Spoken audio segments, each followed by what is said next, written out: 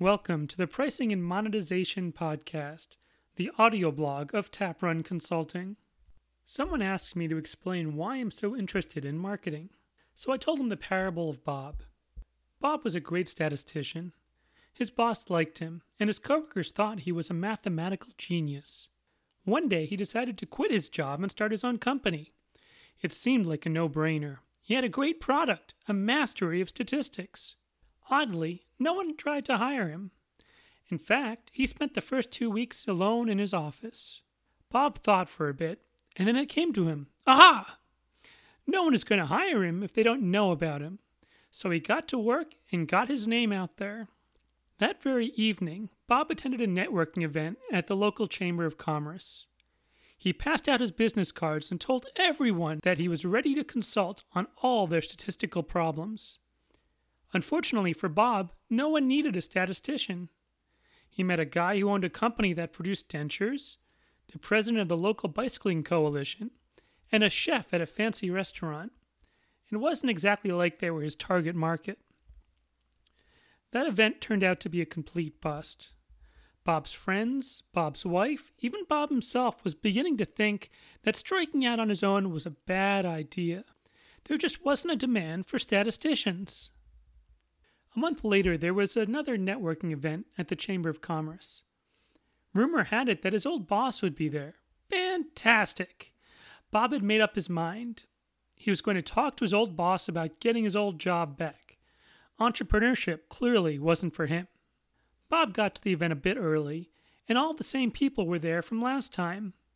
He figured he'd just make some idle chit-chat with them while he waited for his boss to arrive. He ran into the man who made dentures. Today, the man was complaining about his quality control problems.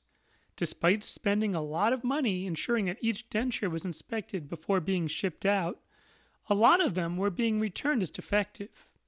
Bob listened intently and said, "That sounds terrible. I bet I could analyze your returned merchandise and show you exactly what you need to test for. You'll wind up spending less money on testing and waste less money producing defective dentures." Before Bob could say anything more, he was handed a check by a very interested owner of a denture manufacturing company. That was odd. As Bob moved to the hors d'oeuvres table, he ran into the president of the local bicycling coalition. She was complaining about how dangerous bicycling had become and had set up an appointment to go speak to the mayor. Bob nodded intelligently and pointed out that her case would be much stronger if she could back it up with data. He could compile some information about how changing speed limits in cities like hers reduced bicycle deaths. Almost before he could finish speaking, he found himself holding yet another check, this time for a small study on bicycling deaths. Things were certainly starting to look up. Then, Bob ran into the chef. Bob smiled to himself. Why would a chef want to hire a statistician? But he figured he would just talk to the guy.